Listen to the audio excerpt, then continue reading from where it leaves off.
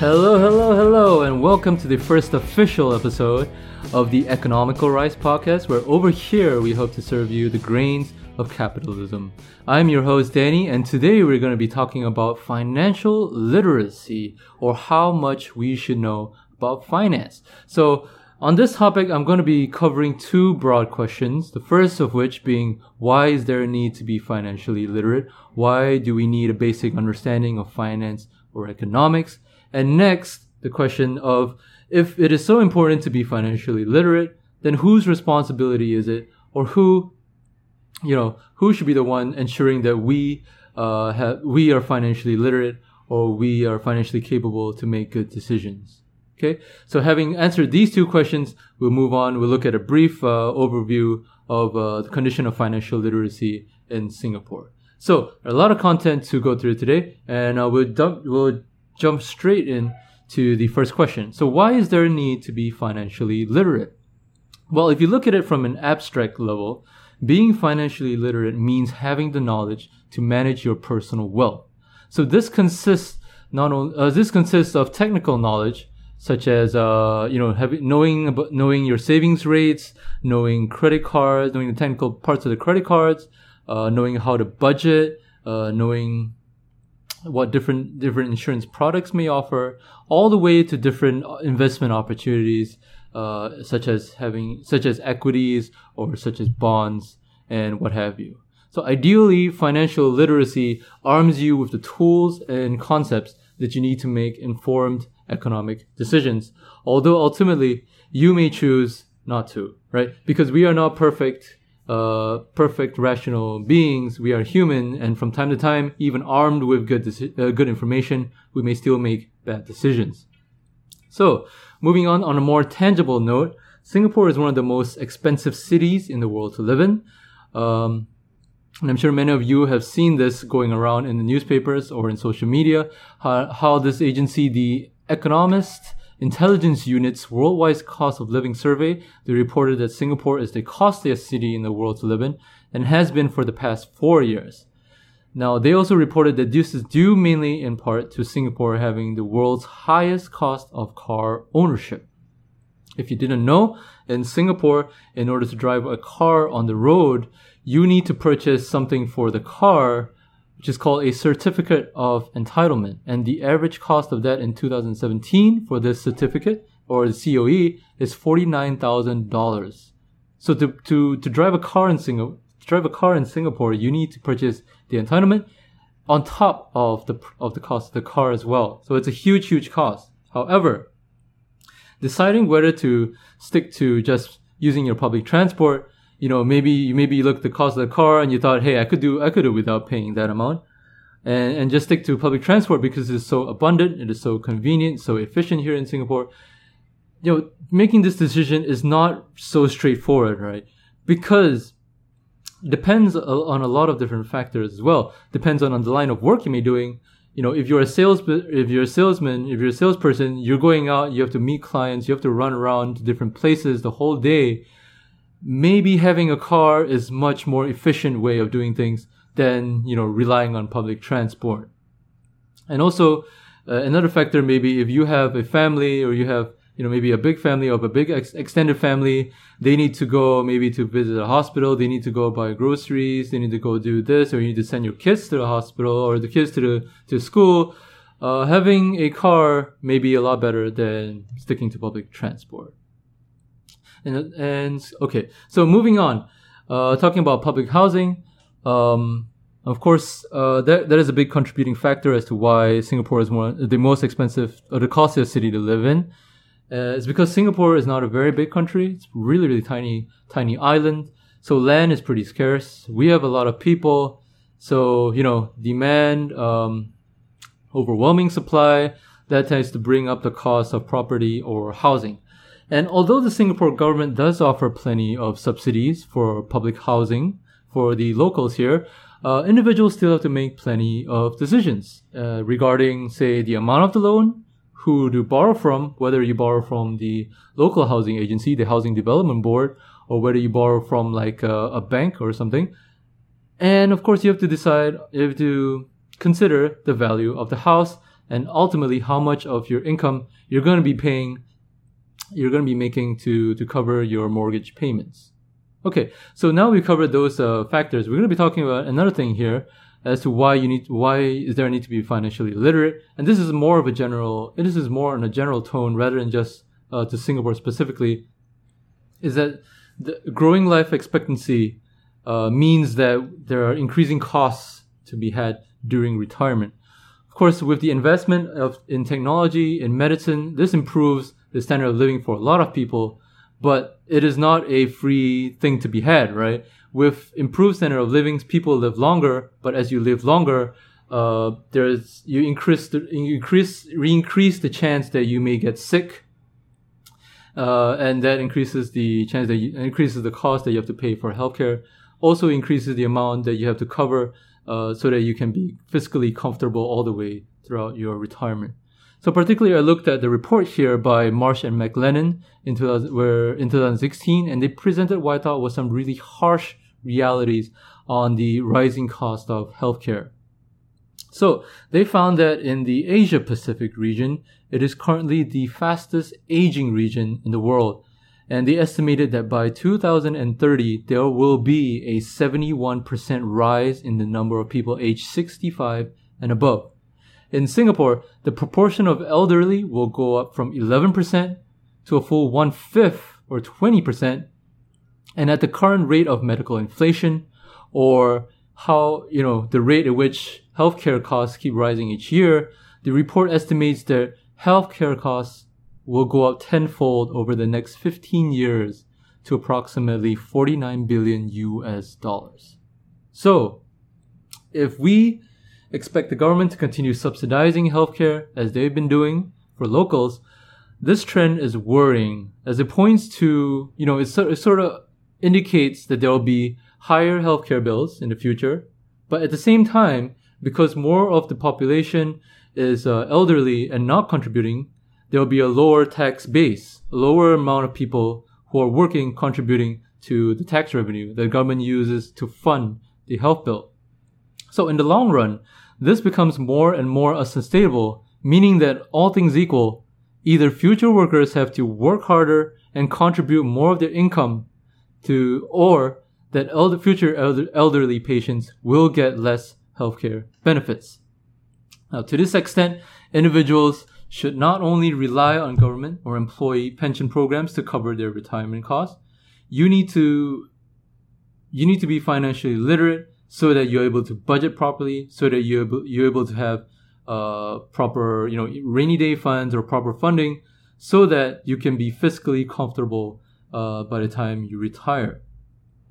And of course, there is a deeper underlying point emphasizing this, and that was the one about trade-offs that I was making, that nothing comes for free, right? Even though there's been a lot of investment, you have to look at what other consequences that might lead to. Okay, so if you have rising healthcare bill, if you have a lot more people getting older, what is the other side of it? Who has to come up with the funding? Who has to make sacrifices? Now, moving on from the rising healthcare costs, the last 2 points I talked about, they were mainly talking about, how financial literacy can help protect you on the downside, or how they can ensure that you do not go broke or you do not go bankrupt, right? You sort of like telling you need to have proper plans, or you need to consider all these things so that you can be protected. Now, this next point here is talking about upside, your upside benefits to knowing about financial literacy, or rather, in a different way, what are the potential benefits that you're missing out on if you are financially illiterate, right? So, on a general note, I'm going to label this point here: there is a large cost to being a traditional saver. So, particularly in Singapore, for individuals who are a bit more conservative, a bit more risk averse, if you think you are financially capable but only put your capital in savings accounts or low risk products, you risk missing out on future gains. Now, while some might say it is safer to leave your money in the savings account, maybe you've heard stories from your friends or your relatives talking about how some banker convinced them to put their money in a unit trust or something, and how they lost all their investment over time. that made you more risk averse. If you thought about that, there is a cost. There is a cost to. If you thought about that and you said, okay, I want to be on the safe side. I don't want to risk putting my money in investments. You have to consider that there is a cost to this safety, right? And this cost of safety is exacerbated because of compounding. Now, look at this recent study here by Standard Chartered, where they mentioned that about 53% of Singaporeans rely on savings accounts to meet their savings goals, as compared to about 16% using equities. So, okay, so what I'm going to do now, so that just really drives home the point about how risk averse and how conservative Singaporeans are, right? So now next I'm going to drive home the point about really what are the costs of how much you're really missing out on. And I'm going to be using a hypothetical example here, all right? So for the past 10-year period from 2007 to 2016, average bank savings deposit rate in Singapore was about 0.14% per annum. Pitiful, minuscule amount, right? So if you use a simple measure such as the rule of 72, which estimates the amount of time it takes for an initial investment to double by taking the numerator of 72 dividing by the denominator of your savings rate.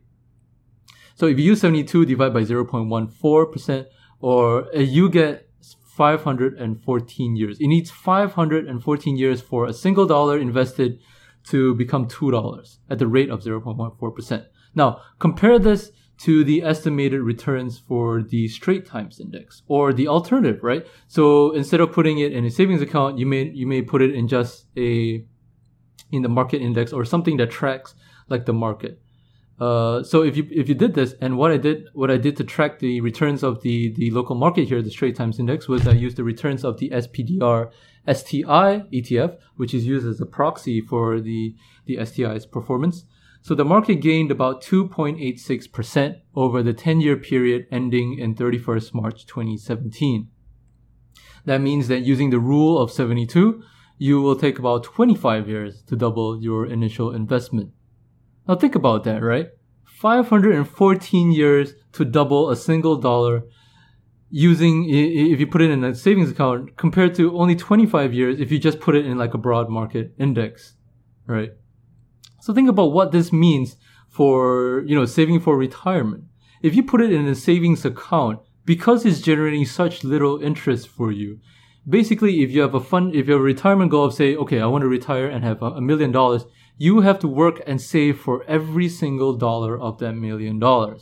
Whereas if you had invested a certain amount in, say, the SPDR ETF, or in the local Singapore stock market, you can have that investment do the work for you, generate some returns so that you don't have to contribute every single dollar of that $1 million. Of course, you have to work and save as well, but you have other assets that are contributing and generating returns for you. So this is the cost of safety. This is what you are missing out. How much potential gain is lost because you were too conservative, or because locals were too risk averse or too conservative to invest?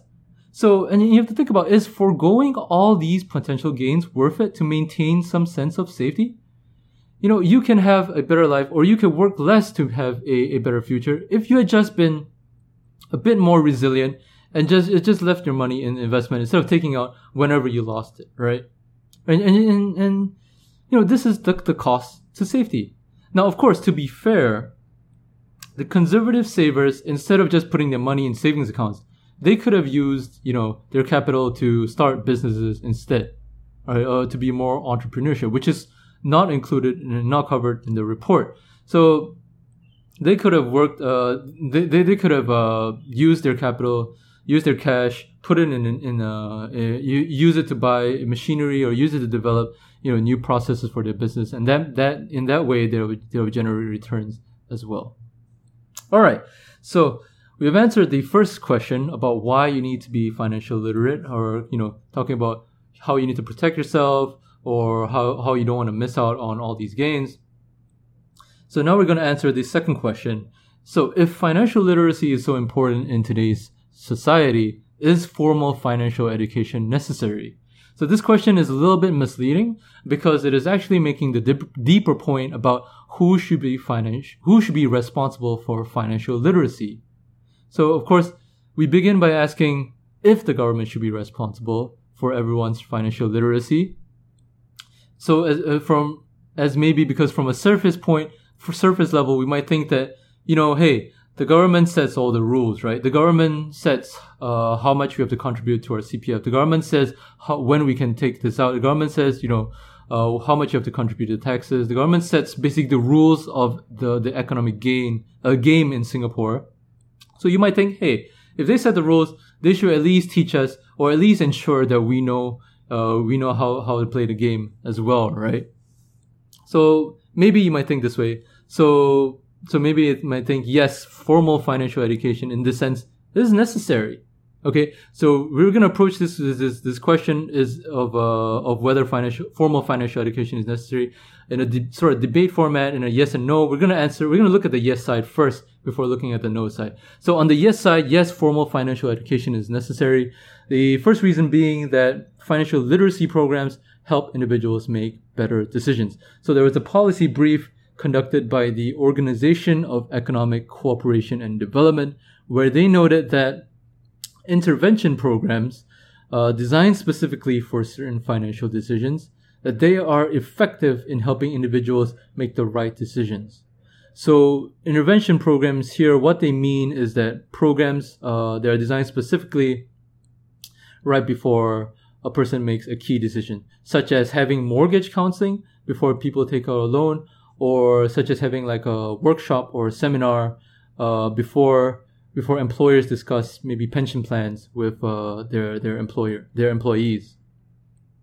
Now, another reason why formal financial education is necessary is that there's been research conducted by the Financial Industry Regulatory Authority Investor Education Foundation, and they have found that there have been notable improvements in the credit scores and delinquency rates for young adults where financial education standards have been mandated most rigorously. Now, in the United States, there are certain states whereby they make it mandatory for schools to include like a personal finance course in their high school education, or like an economics course. So the Financial Industry Regulatory Authority, or FINRA, they conducted a study. They found that there was an improvement in the credit scores and delinquency rates, or sort of they were able to pay their bills on time. They were able to take on less credit card debt. They were able to manage their budget or their finances better after they've gone through in places where where mandated these education standards most rigorously. So these programs, they include features such as having half-year standardized courses in personal finance in the Idaho state, or having standardized testing on personal finance concepts in the state of Texas, or requirements for personal finance training of teachers in the state of Georgia. Now, the last reason why someone might think, or why, to back up the claim that formal financial education is necessary, is that financial literacy improves inclusion and access. So this is evidenced by a study that the World Bank did in Indonesia, where they found that financial literacy was a strong predictor for formal savings, loans, and insurance services. Now, the study also conducted a financial literacy program, and they found that there was a disproportionate benefit to uneducated and financially illiterate households. So they benefited way more than the general population as a whole. So if you think about this, you might say that, these financial programs really help these low-income households, really help them, consider options of putting their money in a savings bank, and consider the options of they can access capital, access credit through a bank now, where they couldn't have before. Right. So therefore, considering the benefits of financial literacy programs, the number of benefits we talked about earlier, why have they not been made fully mandatory? Right. Why is it as the Council of Economic Education in the United States reports that only 20 states mandate personal finance courses, while only 17 states mandate economics courses in high school. And what about Singapore? If you are a student studying in Singapore, can you think of a time where in school whereby they forced you to sort of take a course or take a test in personal finance? And I mean, personally, I think the only thing I can think of was that I took I took economics in my junior college, but even that was elective as well. So why aren't there formal subjects in personal finance to teach young children about savings accounts and budgeting? And why is economics why are subjects like economics elective and not mandatory? So in answering this question, maybe I thought then, hey, maybe the picture of financial literacy is not so clear after all. So now we're going to transition to the other side of the question, right? The no side of no, formal financial education is not necessary. So the first question being that, the first response being that if you look at it from a practical standpoint, such widespread implementation is going to cost a lot of money. And this is mainly in the form of your structural costs, right? Because if you want to implement formal financial education, you're going to have to hire a lot more teachers who are financially capable, or you're going to have to train them. In a country such as the United States, which already has significant budget deficits, they already have huge trouble or a lot of trouble getting funding for other social programs such as the national parks or the arts or healthcare, let alone trying to expand education, which is already such a huge national expense, to include financial literacy as well. And further, if you're looking at it from a more philosophical or more political standpoint, education funding is already a significant national expense in Singapore as well as the United States. So if you include financial literacy, if you're going to expand that national expense, this is going to siphon funding from other sources such as healthcare, such as infrastructure, such as defense. This is going to force us to ask the difficult question of, which would we rather have less of? And it's more of, it's going to run into a lot of political roadblocks. It's not going to be, I tell you for sure, it's not going to pass through easily, right? And of course, it's gonna, and if you consider it more, it's gonna delve into the philosophical question of, if the government has an obligation to ensure your financial knowledge and financial outcome, what would be the implication of that? What would be left of entrepreneurs and hard workers and people who chase their dreams if individuals just say that, oh, the government is responsible for financial outcomes, they decide the rules of the game, so in essence they decide how well we're going to be able to do in the future. If you say yes that formal financial education is necessary, or yes that the government is responsible for how we do economically going forward or our financial well-being in the future, I really feel that it's going to be a disincentive to individuals who want to go out and push their dreams, who are daring, who want to try out new ventures, who want to go out and innovate. So you have to consider this, and you have to think about, and you have to think about all these like different trade-offs that you're making, right? Especially when you're dealing with policy matters such as this one. And so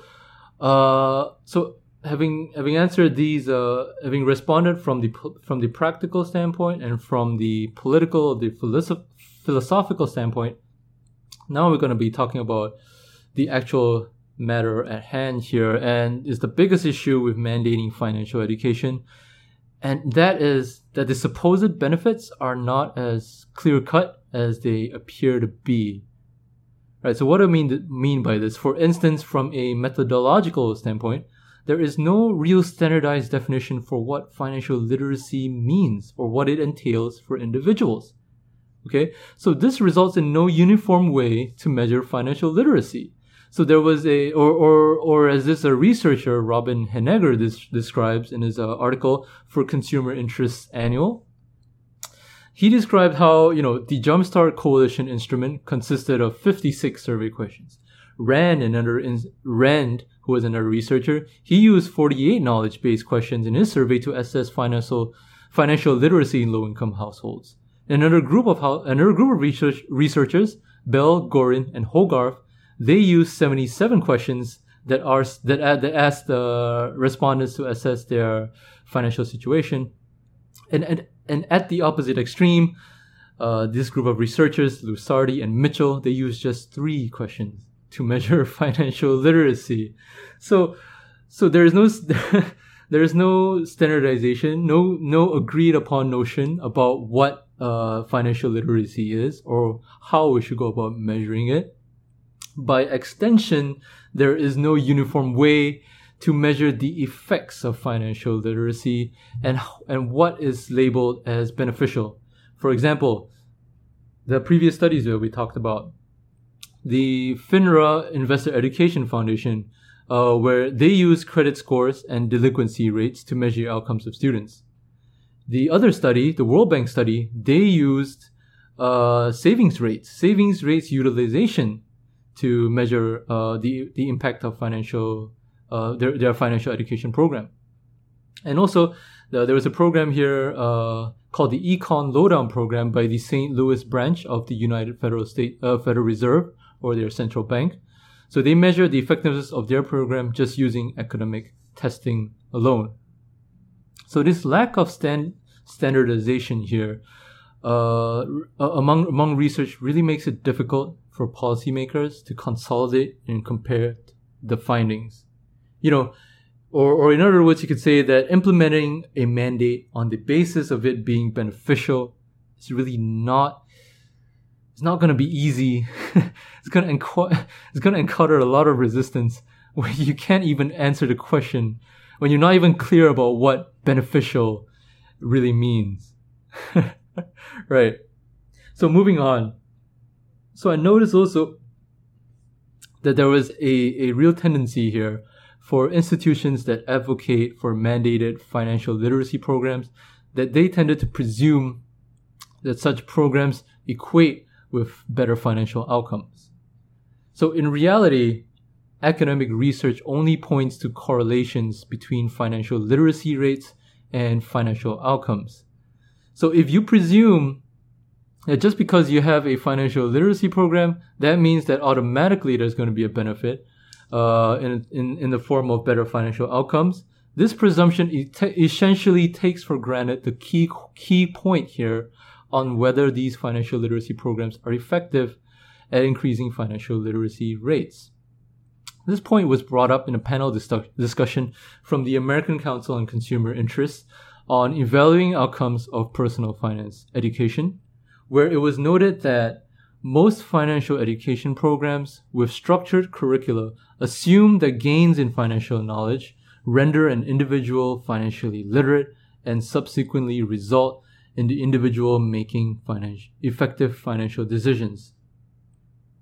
So, effectively, in order for the policymaker to implement a broad education program, if you're just going to go on this presumption that just because I implement an education program, that means that everyone in the program is going to immediately have better financial outcomes, that thing is going to be shut down in legislation so hard. So in order for the policymaker to seriously want to implement such a program, he has to be able to answer these two separate questions, right? And the first question being, how effective is the financial education program at teaching financial education or at making individuals financially literate? As well as the second question, how effectively is financial literacy or having financial knowledge at leading to individuals making effective financial outcomes? Okay, so these are the two key questions that we need to answer. Hence, so I'm going to try and answer these two questions with the aid of research, of course. In the first question, I found that there really is a sort of conflicting picture here being painted based on the studies that have been done in the matter. For instance, the St. Louis Fed study that I mentioned before, the econ lowdowns, the study that reported on the effects of their econ lowdown program, it was done in 2013. They found that students who had received personal finance instruction received 5 to 7 points higher on tests than students who did not take the curriculum. Now, they continued on their study for a second year, and in the second year of the study, they found that the difference between students who had taken and students who had not taken this financial literacy program, this difference in testing jumped by 10 points. And notably, students who were taught by experienced instructors scored 15 points higher than those who were not offered the curriculum, which is really promising, right? Because it not only says that the students who take these courses end up on average scoring better than those who did not. It also says that, it also points that, teachers who have become more experienced teaching these courses, relative to the first year and the second year, as they're more experienced, they teach better as well. And it's reflected in the sort of differential between those in the students who tested from who were taught by experienced instructors. Now, however, contrast the results of this study with the large-scale biennial survey of high school seniors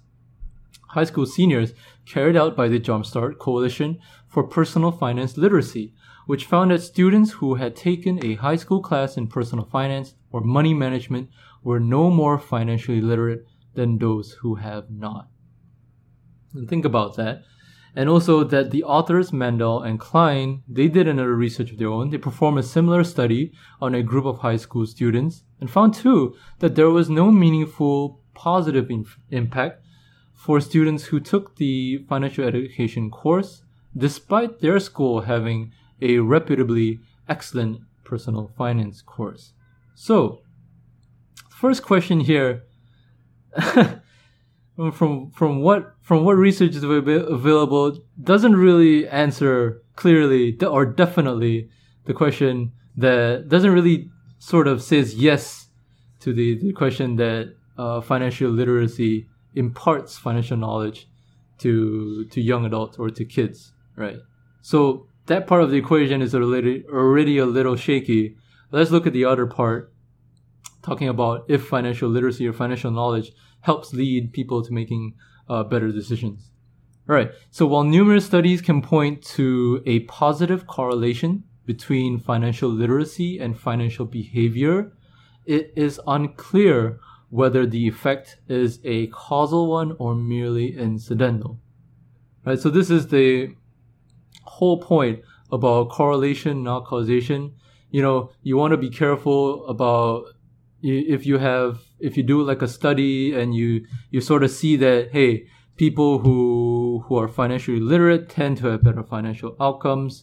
You don't want to make the mistake of saying, oh, it's because they're financially literate that they have better financial outcomes, because there might be other external factors that could contribute into that causal link, right? So specifically, Collins pointed out in a paper that behavior change, this researcher Collins, right, he points out in the paper, behavior change results from a combination of attitudes, social norms, and intentions. Key point here, knowledge gains alone are insufficient. So think about that, right? So if you want to get people to do better or make better financial decisions, the typical model, the theoretical model says that this comes from a combination of attitudes, from social norms, and from the person's intentions, or sort of like what kind of incentives he has to behave better. It does not just come from having knowledge alone. Of course, the clear example of this is like in the case of smokers, right? You can tell a smoker all you want about, if you smoke, it's going to lead to all these bad consequences. You're gonna die earlier. You're gonna have lung cancer, whatever. It's not gonna change his behavior, even though he has this, even he is even if he has the knowledge of it.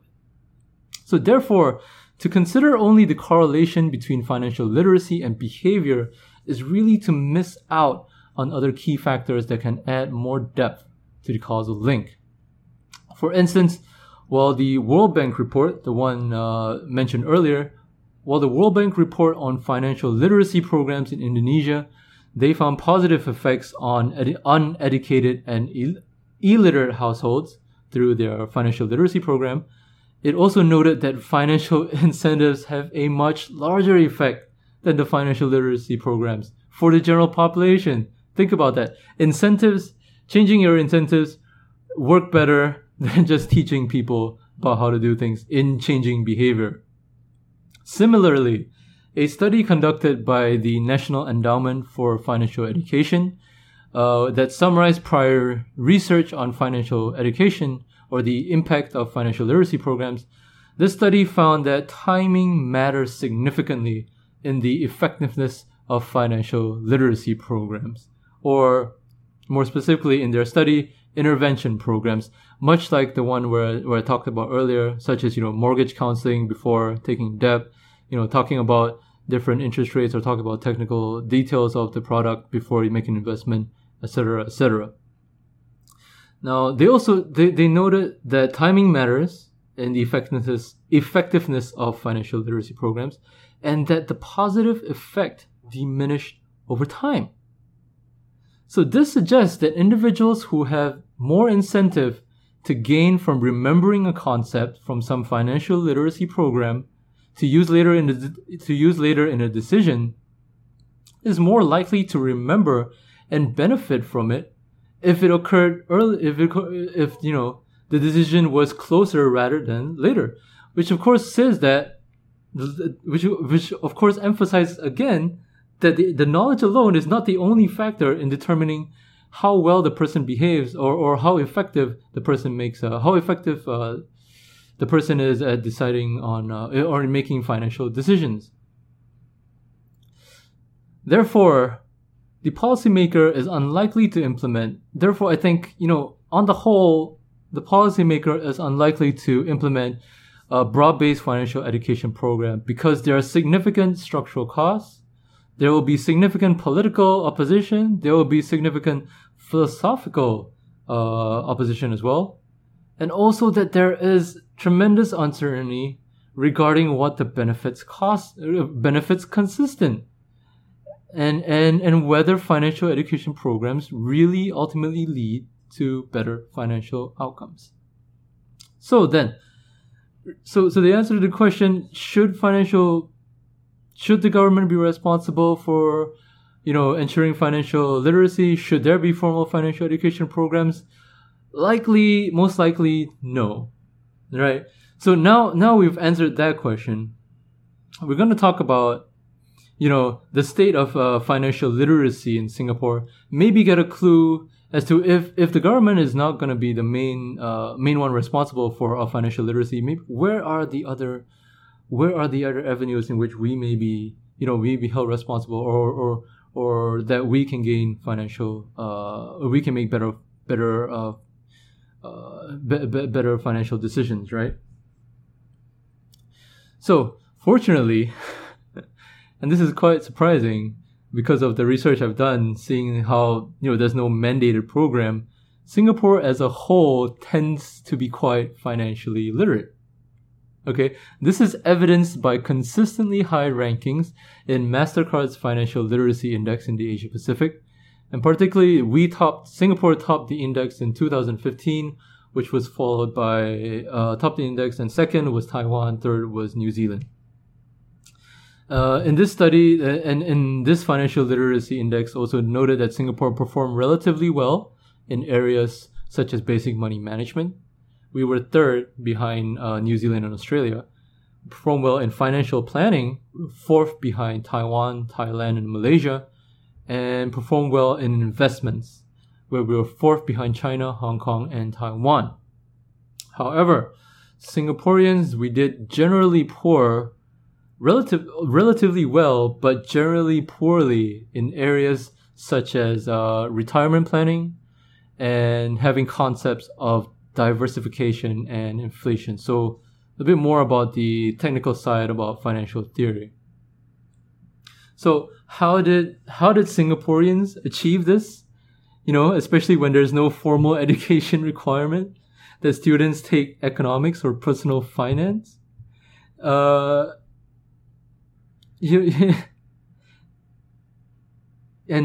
through my research, and I have to laud Singapore for this. So they actually have a national financial literacy education program, and it is called MoneySense. It was launched a while ago. It was launched in 2003 and operates under the guidance of the Monetary Authority of Singapore. Now, I'm going to be describing the sort of the features of this program, and you can decide for yourself whether this has helped us to become more financially literate, right? So the program initiatives are aimed at equipping Singaporeans with basic knowledge and the capabilities to perform 4 key activities: managing cash flow and living within their means, buying a home they can afford, being financially prepared for unforeseen events, and planning ahead and taking steps to have sufficient income for life. Now, these initiatives cover 3 tiers of financial literacy, and they are Tier 1, basic money management, skills in budgeting and saving, as well as the responsible use of credit. Tier 2, financial planning, skills and knowledge to plan for long-term needs. Tier 3, investment know-how, or knowledge about different investment products, and skills for investing. And wouldn't you know it, these are coincidentally the 3 categories that Singapore performed relatively well in the MasterCard Index, which I talked about earlier. So then the way in which MoneySense reaches Singaporeans is through broad-based national media, discussing certain topics in avenues such as newspaper info ads, in the television, or through different small little radio segments.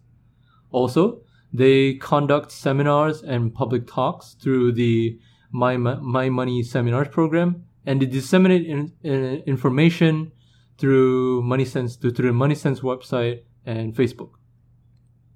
Now, they also conduct talks and workshops at the workplace, so you can actually, this MoneySense, the MoneySense agency, they cooperate and they partner up with Singapore Polytechnic, and you can actually ask them to come down to your workplace to hold like a talk or a workshop talking about a certain financial topic, right?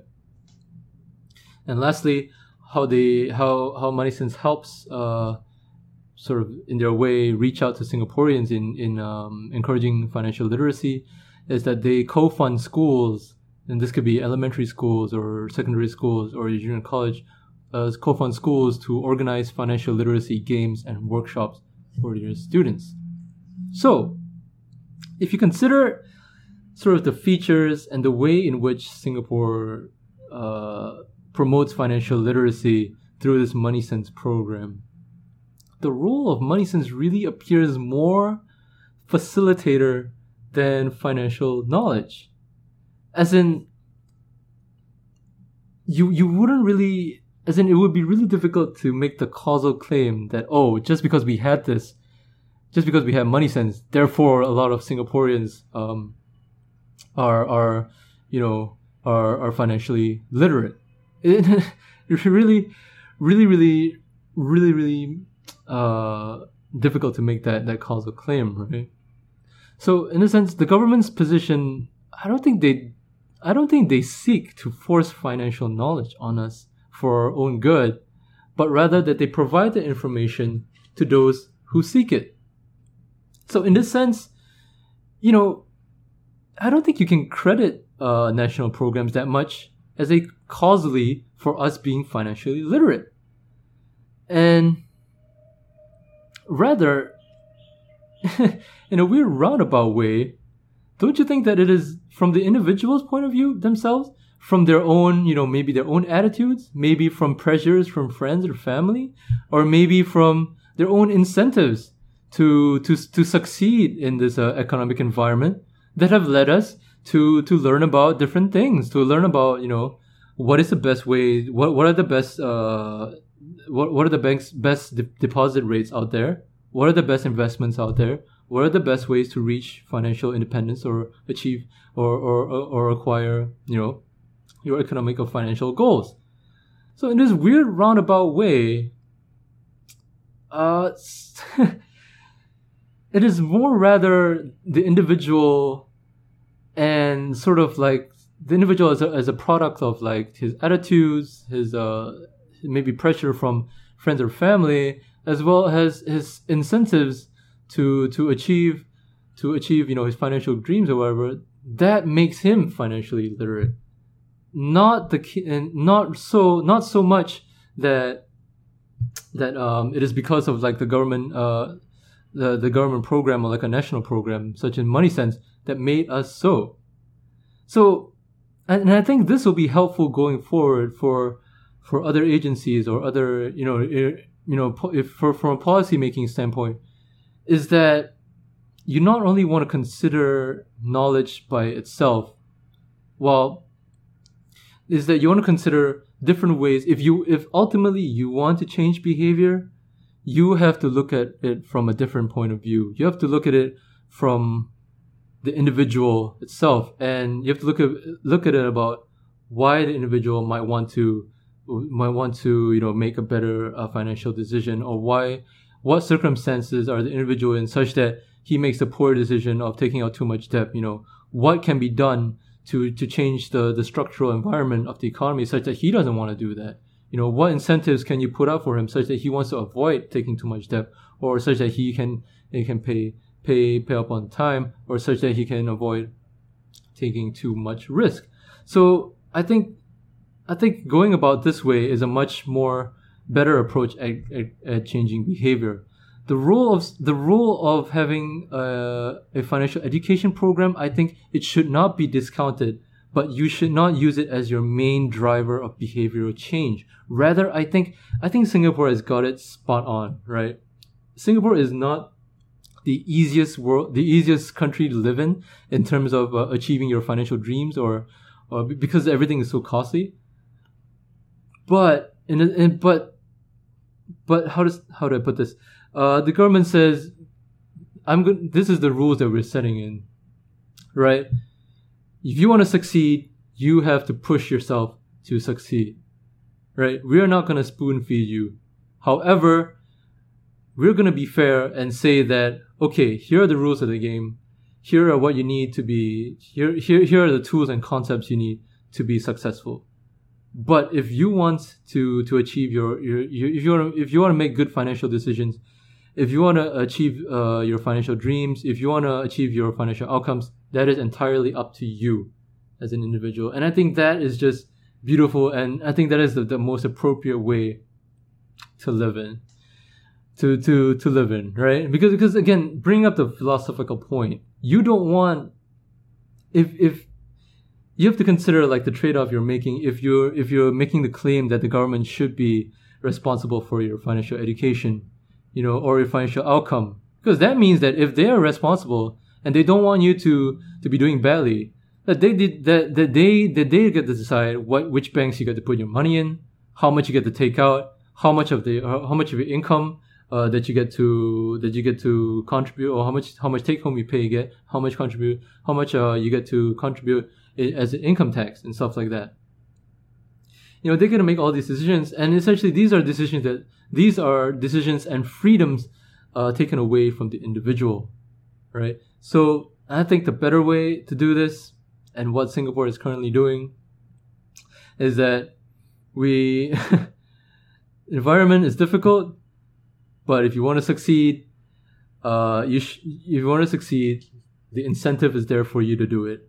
The government will be there as a facilitator to say, here are the tools and tricks and tips that you need to achieve financial independence.